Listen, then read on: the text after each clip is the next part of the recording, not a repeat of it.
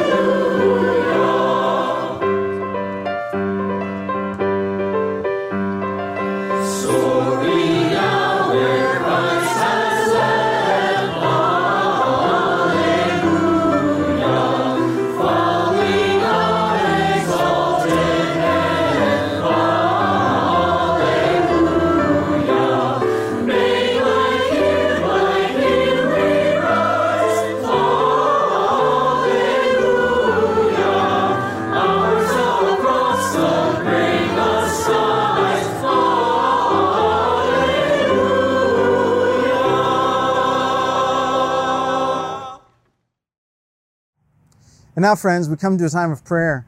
We are invited by Jesus himself, the resurrected one, to lift our prayers to the Lord. So would you join me in lifting up our hearts to the Lord today? Kind Father, we give you thanks that on this glorious day, this Easter day, we can turn to you, we can celebrate what you've done in Jesus, and we know that the victory that Christ has won on this day is something that impacts our lives. In all kinds of different ways, we see your resurrection power at hand and at work in us. As we look outside in all of creation, we see trees and bushes coming to new life. And we're reminded that in many places in our own life, you bring about your resurrection. You bring new hope, you bring about new faith, and you bring about new love. In places where we encountered disappointment, in places where we encountered death, in places where we encountered despair, you have drawn close to us, and through the power and the presence of Jesus, you have spoken deeply into our lives. So we give you thanks today that resurrection touches us in so many places. And even as we give thanks, we ask that you would draw close to us in this time where we know so many things, where we need the power of Jesus present today. As together throughout the world we face this coronavirus, we pray for the healing that comes through Christ. We pray for the hope of a new day that comes through Christ. Would you strengthen and encourage and empower our medical workers? Would you give wisdom to those who are charged with leading us, whether they're in government or they're in business communities or in faith communities or in educational communities? Would you give wisdom to people who face great questions about what is ahead? We also pray, Jesus, that you would bring your resurrection power to bear upon each and every one of us in our homes. As we've been asked to stay at home, we know that staying at home for many of us is a hard task. We sense the degree that we're separated from one another. We sense the degree that we can't interact. We each of us have hopes and dreams and aspirations that we're asked to put on hold. And we want to know, for how long? Would you give us patience? Would you give us the patience that comes in knowing that you bring about resurrection? We need your help and your strength and your healing. We look to you, we turn to you, we trust in you.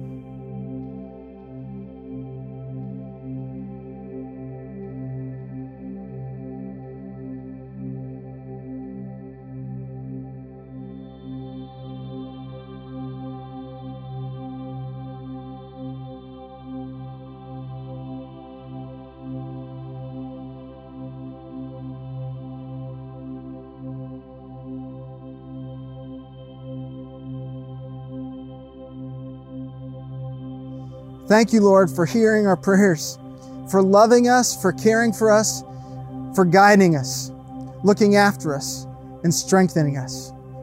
We're so grateful that we can turn to you on this day of resurrection and be reminded in our hearts, minds, and spirits that you will lead us as the Good Shepherd. And together with one voice, we're going to say the Lord's Prayer. And so now, we say, Our Father, who art in heaven, hallowed be thy name. Thy kingdom come, thy will be done, on earth as it is in heaven. Give us this day our daily bread, and forgive us our trespasses, as we forgive those who trespass against us. Lead us not into temptation, but deliver us from evil. For thine is the kingdom, and the power, and the glory forever. Amen. Friends, as we've gone through Holy Week, a number of the stories that we see reflected around Jesus is that there are people who come around him who not out of their abundance, but out of love, decide that they're going to give something of their life because Jesus has impacted them so. We want to thank you here at Schweitzer for being generous with your gifts, with your tithes and your offerings. You have been giving in this time of all kinds of great questions. You've been giving regularly. You've been giving with generous hearts. You've been giving out of love. We want to say thanks to you for working alongside of God in God's mission and ministry to the world. Your gifts are a great encouragement, and they're a great reminder that Jesus is working with us and he's walking with us through these times. May you be encouraged that giving is an act of faith. It's an act of love, and may Jesus bless you and speak into your life as you give. The Lord bless you and keep you.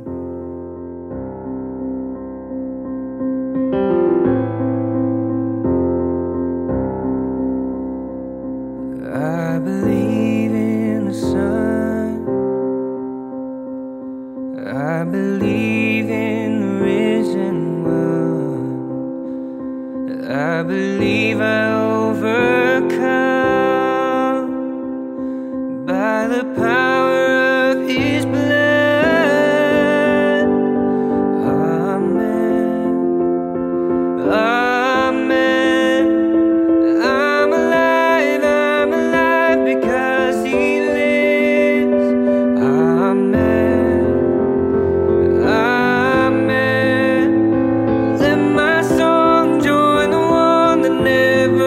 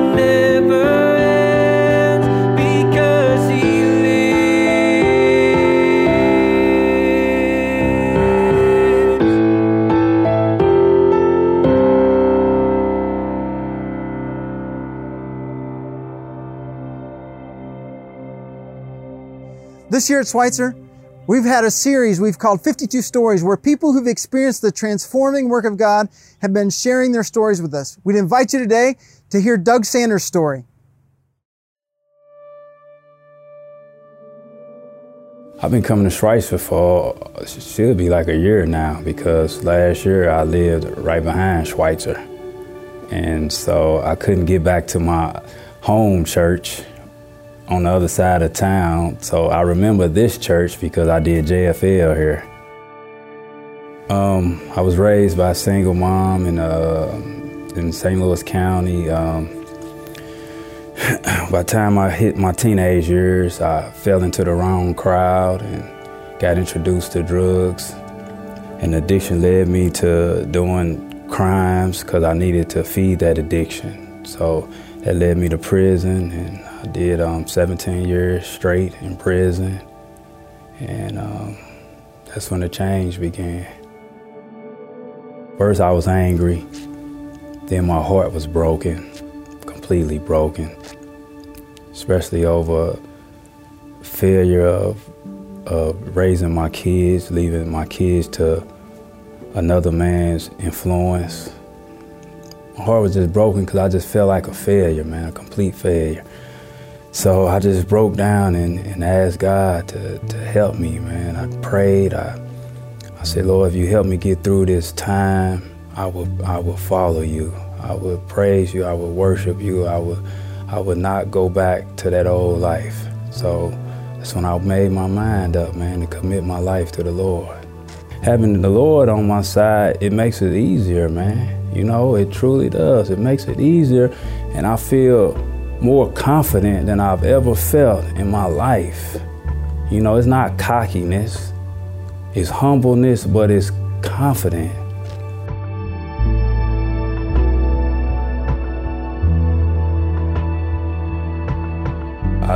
So I get a chance to talk to them and tell them, man, you know, and it feels good and it helps me. You know, not helping them helps me too, because I want to stay on point. And so I just tell them the real, man. You got two choices, life or death.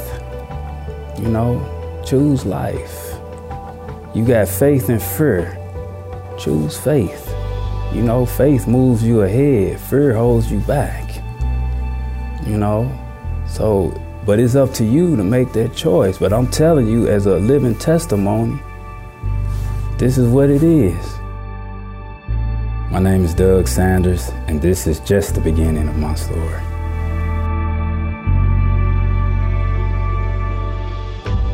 Well, friends, happy Easter today. My name is Spencer, and I'm the pastor here. I'm so glad that you've joined us for worship. Today, we celebrate resurrection. We celebrate new life. We celebrate that the grave is empty.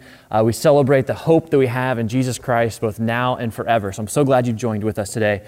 If you have your Bibles, we're going to be reading from Genesis chapter 17. At least that's where we're going to start. And this is part 4 of a series that we've been on for the last few weeks called Faith and Fear.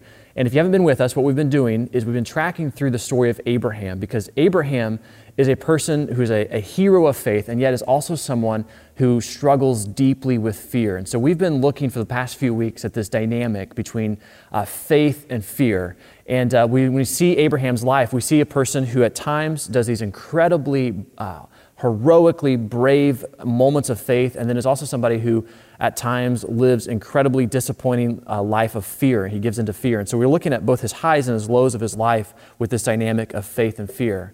We started this series when we moved to worship online because none of us have ever been through anything like this before, and there's all kinds of unknowns that we're struggling with right now, all kinds of ways and times to be scary because of all the unknowns. And so I wanted to spend some time as a church thinking through this dynamic of faith and fear. Because something I believe to my core is that God has not created you to live in fear. God has not created you to live in fear. That's not God's will for your life, to live in fear, to make decisions based in fear, and to live your life based on fear. And when you do live in fear, what you end up doing is you end up losing. When you live in fear, you end up losing, because fear robs you of the life that God wants you to live. And so we've been looking at this dynamic of faith and fear, and as we explore this, what I really hope is that we all see how we can be people of faith and not people who live into fear. That we be people of faith who don't live into fear. So it might feel odd that it's Easter, And we're going to start in Genesis with Abraham. But when I planned this series out, I specifically wanted this passage, Genesis chapter 17, to land on today, on Easter Sunday, because what Genesis 17 shows us is something that I think gives us a window into how we could think about Easter, and it's probably a window that not a lot of us are looking through when we think about Easter and how to approach Easter. So to start with, as we get into Genesis 17, we're going to be reading this chapter, or a few verses of this chapter, and this falls right on the heels of one of Abraham's great failures. That was Genesis 16. Last week we read this really disappointing chapter of how Abraham lives in fear and makes decisions on fear. And so coming off this chapter, this failure of Abraham, a question I think starts to emerge is what does God do with our fear?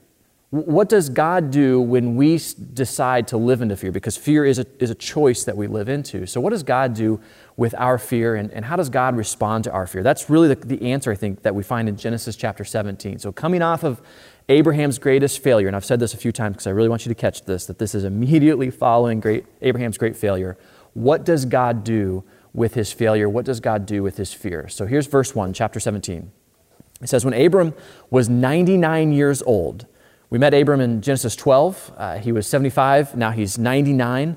God made him a promise when we first met him that he would be a father of a great nation, even though at the time he and his wife are childless and they're older, they've been waiting, and now for 25 years almost, they've been waiting for this promise of a child so that they can become a great nation. They've just been waiting and waiting and waiting for all this time. So it says, when Abram was 99 years old, they've been waiting for 25 years, it says, the Lord appeared to him and said, I am God Almighty.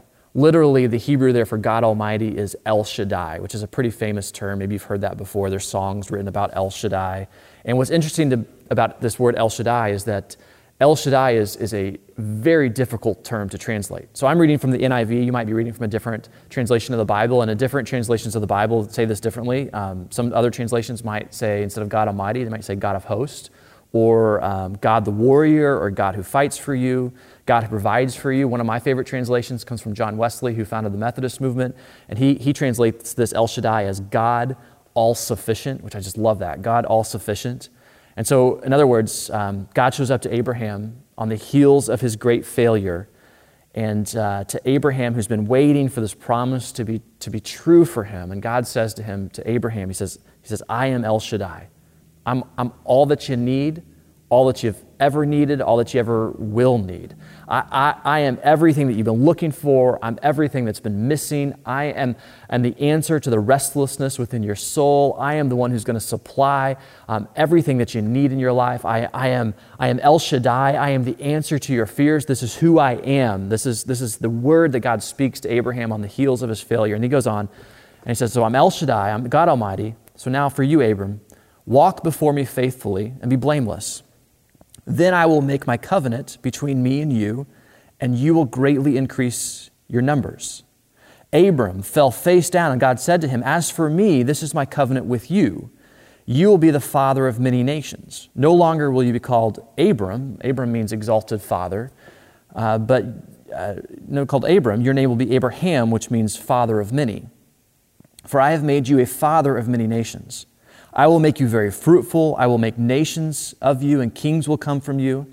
I will establish my covenant as an everlasting covenant between me and you and your descendants after you for the generations to come, to be your God and the God of your descendants after you. The whole land of Canaan, where you now reside as a foreigner, I will give as an everlasting possession to you and your descendants after you, and I will be their God. And this chapter keeps going, where God makes promise after promise after promise for the rest of this chapter of what he is going to do for Abraham. And so what we just read here, 8 verses, and in 8 verses, we read this word 5 times that was repeated over and over and over again about the promises that God is making to Abraham. And it's a very significant word in the Bible. And 5 times we read in these verses, we read this word, covenant.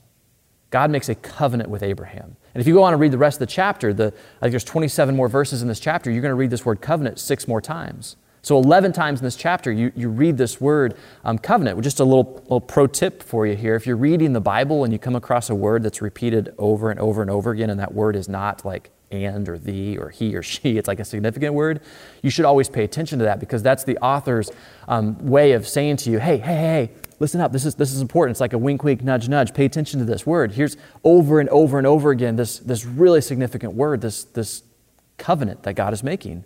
And of course, if you read through the Bible, you're going to come across this word covenant in very significant places in the Scripture. For instance, Noah and the rainbow is the sign of God's covenant. David as the king of Israel is God's covenant. Moses, as he goes up on the mountain and he brings down the law, think 10 Commandments, that's God's covenant. And what you see throughout the Scripture is that a covenant is a promise. It's a commitment that God is making where God is saying, I will do this. I will do this for you.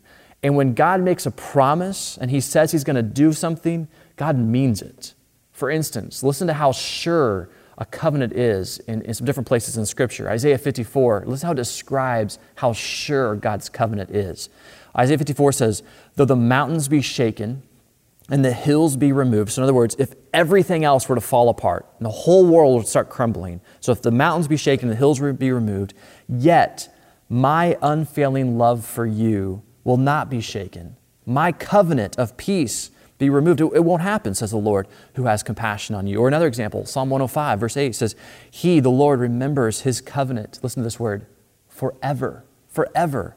The promise He made for 1,000 generations. Another example, Psalm 119, He provided redemption for His people. He ordained His covenant, once again, forever. Holy and awesome is His name. The covenant is God's promise for you. It's God's promise to us. It's His commitment that He makes to us. It's not the promise that we make to God and what we say we're going to do for God, but rather a covenant that God makes is what God says He's going to do for us. So I want you to catch this. Coming off of Abraham's great failure, what does God do? What does God do? How does God respond to Abraham's fear? Well, He makes a covenant. He makes a promise, a commitment to him. He doesn't cast Abraham aside, and God's not like, Abraham, gosh, you failed again. I need to find someone better. This just ain't going to work. God doesn't look at Abraham as like, man, you screwed up too many times. I got to find someone else. God's not like, I wonder what Lot's up to. Maybe I can find Lot. No. He sticks with Abraham. This is what He does. And when He finds Abraham, He reaches out to Abraham. And instead of casting him aside because he's failed, instead what God does is He reaches out to him and He makes him a promise. He makes a covenant with him. A sure thing, something that Abraham can rely on, and something that Abraham knows that God is going to be faithful to. This is what God does in the midst of failure. And so I wanted to start here in Genesis 17, even though it's kind of a strange place to start for Easter, because I wanted you to see that God's response to Abraham's failure and Abraham's fear is that He makes him a covenant, a promise.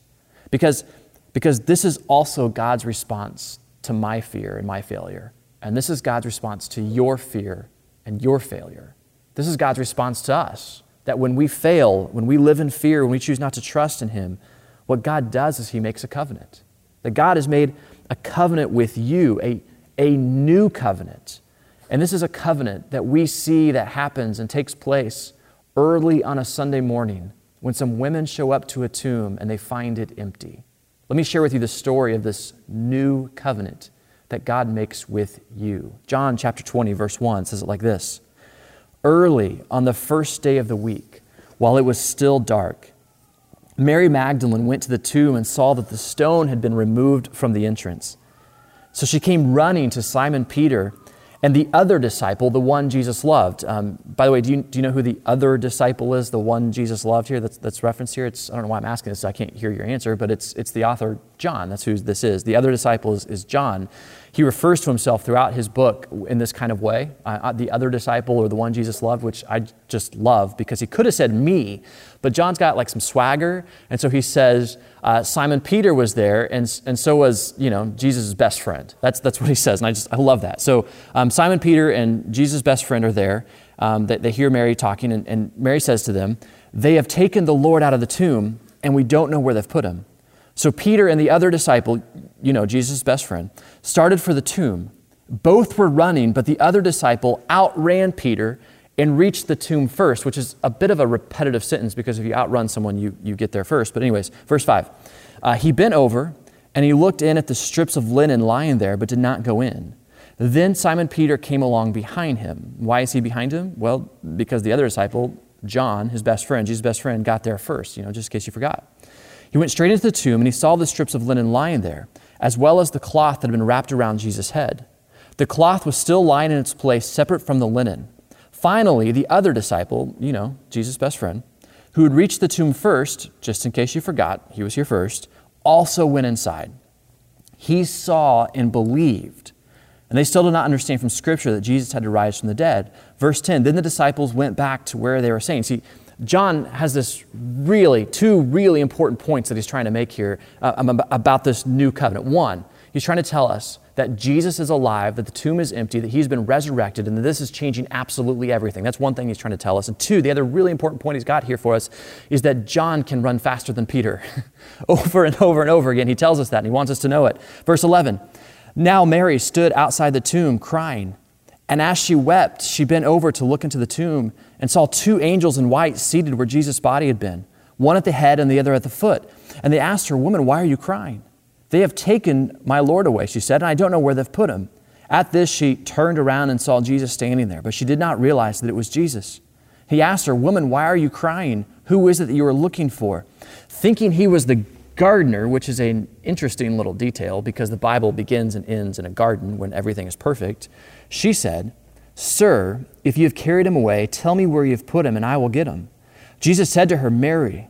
She turned around to him and cried out in Aramaic, Rabboni, which means rabbi or teacher.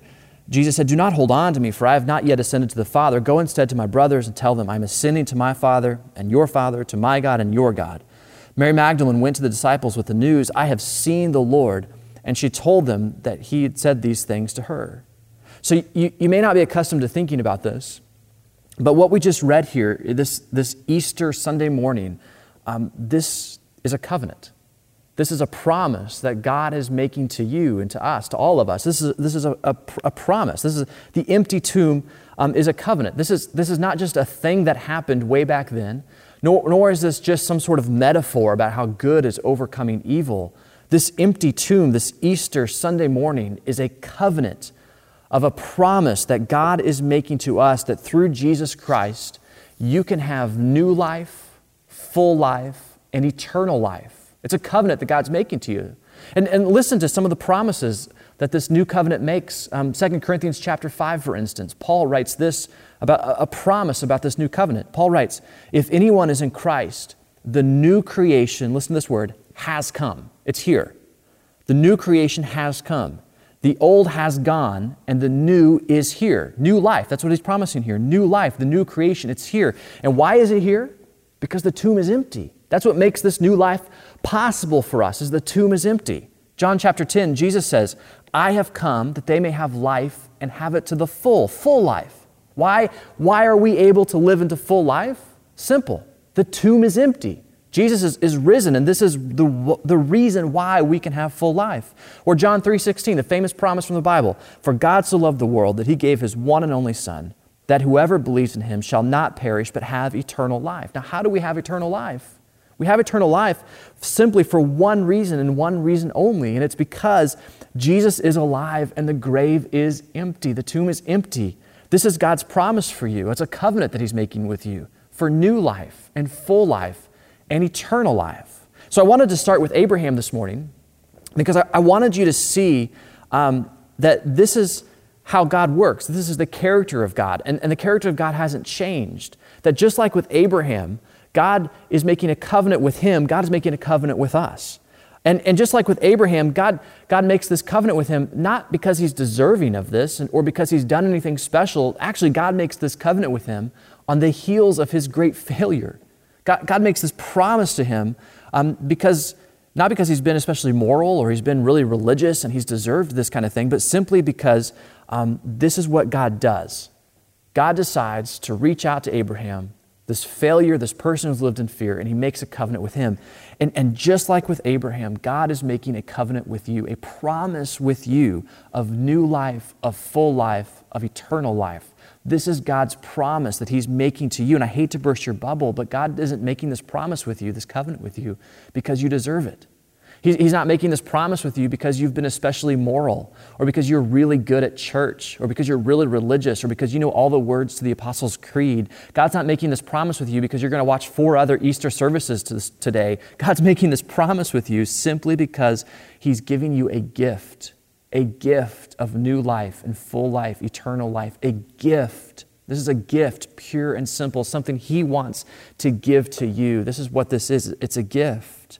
Not too long ago, I was talking to a man who was dealing with a lot of hard things in life. This guy was coming off of a divorce, and he was dealing with the aftermath of a divorce. And so we got together to talk about this, and he was struggling through things like anger and forgiveness and grief, the kinds of things that you would deal with on the other side of a divorce. He also was struggling with and had a history of addiction, so we were talking about some of those kinds of things. And what I found in my work is that those kinds of stories are far more common than I maybe thought they were at one time. These are common stories, and maybe it's your story as well, but they're definitely not unusual. And so we're talking together about how to get past these things. And basically, I start sharing him some of these thoughts I've shared with you so far today, that God was inviting him into something different, and that God had a gift for him of new life and full life and eternal life, and that this is a gift that God wants to give him. It's just a promise for him. It's not dependent on what he's done or could have done or should have done or might have done differently. It's just simply a gift that he's offering to him. And because of this gift,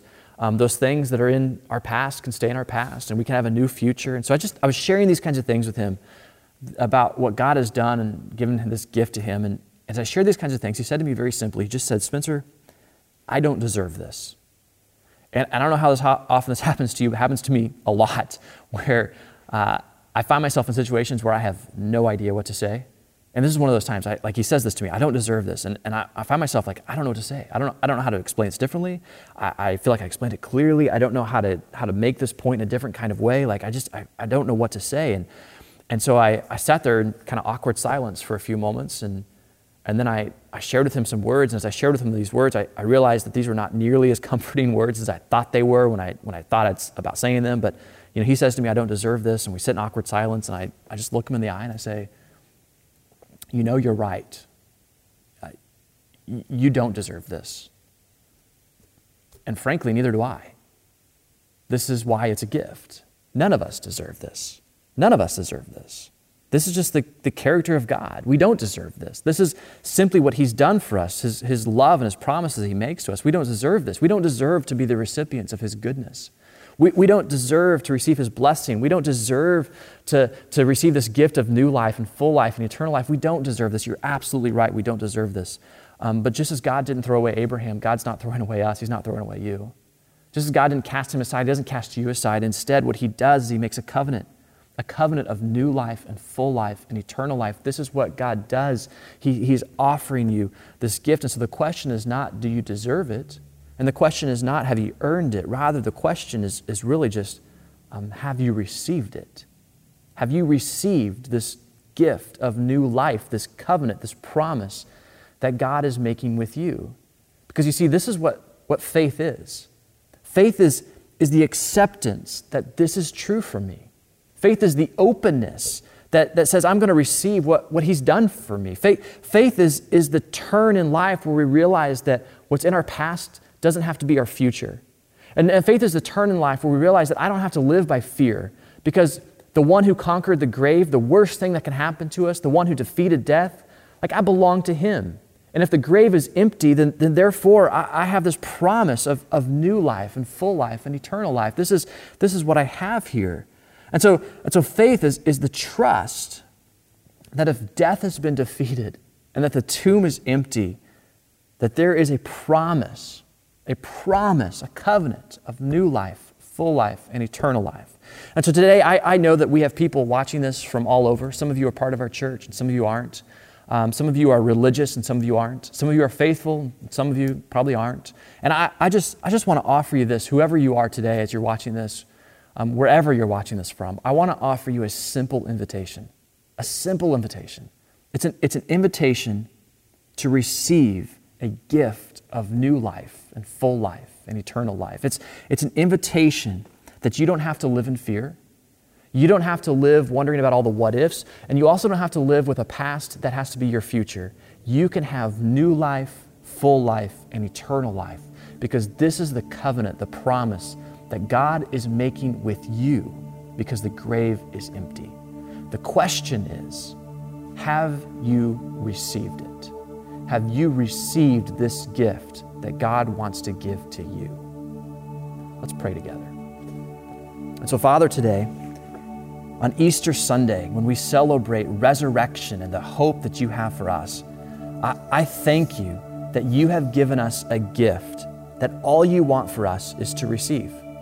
You're not looking for us to earn it or deserve it. You're not looking for us to achieve some sort of moral or religious standard. You just want to give us a gift. And so for anyone who's watching today and seeing this message and they're thinking about this, I pray, God, that we might receive this gift. And for anyone who hasn't received this gift and they don't know where they stand with you, they don't know if they've had this new life and full life and eternal life that you give them, Lord, would today be a day where they can put their faith in you, where they begin to live this new life of believing and trusting that what you have done is enough for them. And so for anyone who wants to receive this gift today, I just want to invite you to pray a simple prayer with me. A simple prayer of just saying, Lord, would you forgive me of my sin? And would you give me this gift of new life and full life and eternal life? May I start to live in a relationship with you in a new kind of way. And I thank you, God, that all you're looking for us is just to receive what you have. And so today, may we live in the promise of new life, the promise of full life, and the promise of eternal life, because the grave is empty and we can live with you. In the name of Jesus, who died and rose again, we pray. Amen.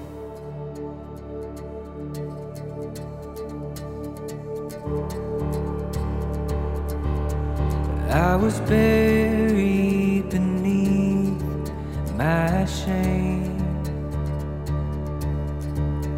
Who could carry that kind of weight? It was my tomb till I met you. I was breathing but not alive.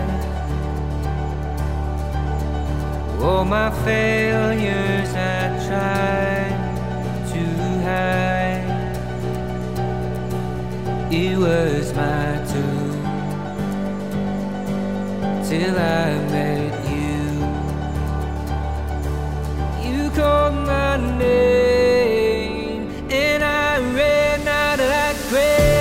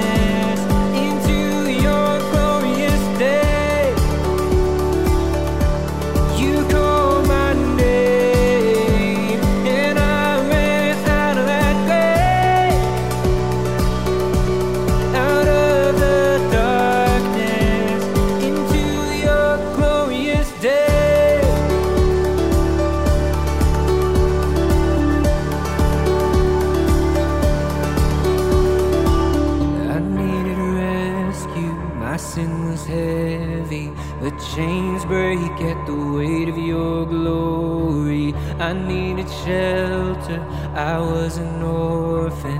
Now you call me a citizen of heaven. When I was broken, you were my healing. Now your love is the air that I'm breathing. I have a future, my eyes are open. 'Cause when you call my name,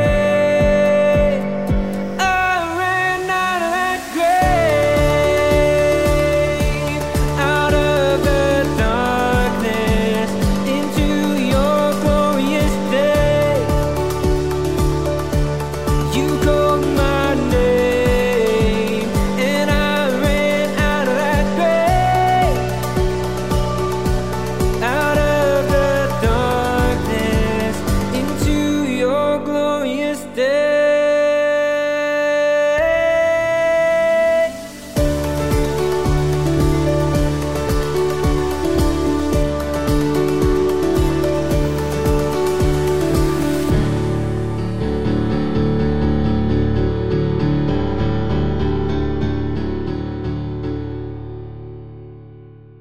Friends, it's been so good to join together in worship today. I hope that you have experienced the hope of resurrection today, the hope of Easter. And as you go from here, know that you don't have to live in fear because the grave is empty, Jesus is alive, and we have hope in all things. We'll be together next Sunday at 9:02. If this has been helpful for you, I encourage you to share this with your friends, your family, and to share the words of hope of Easter that we have together. Have a great week. God bless you. Amen.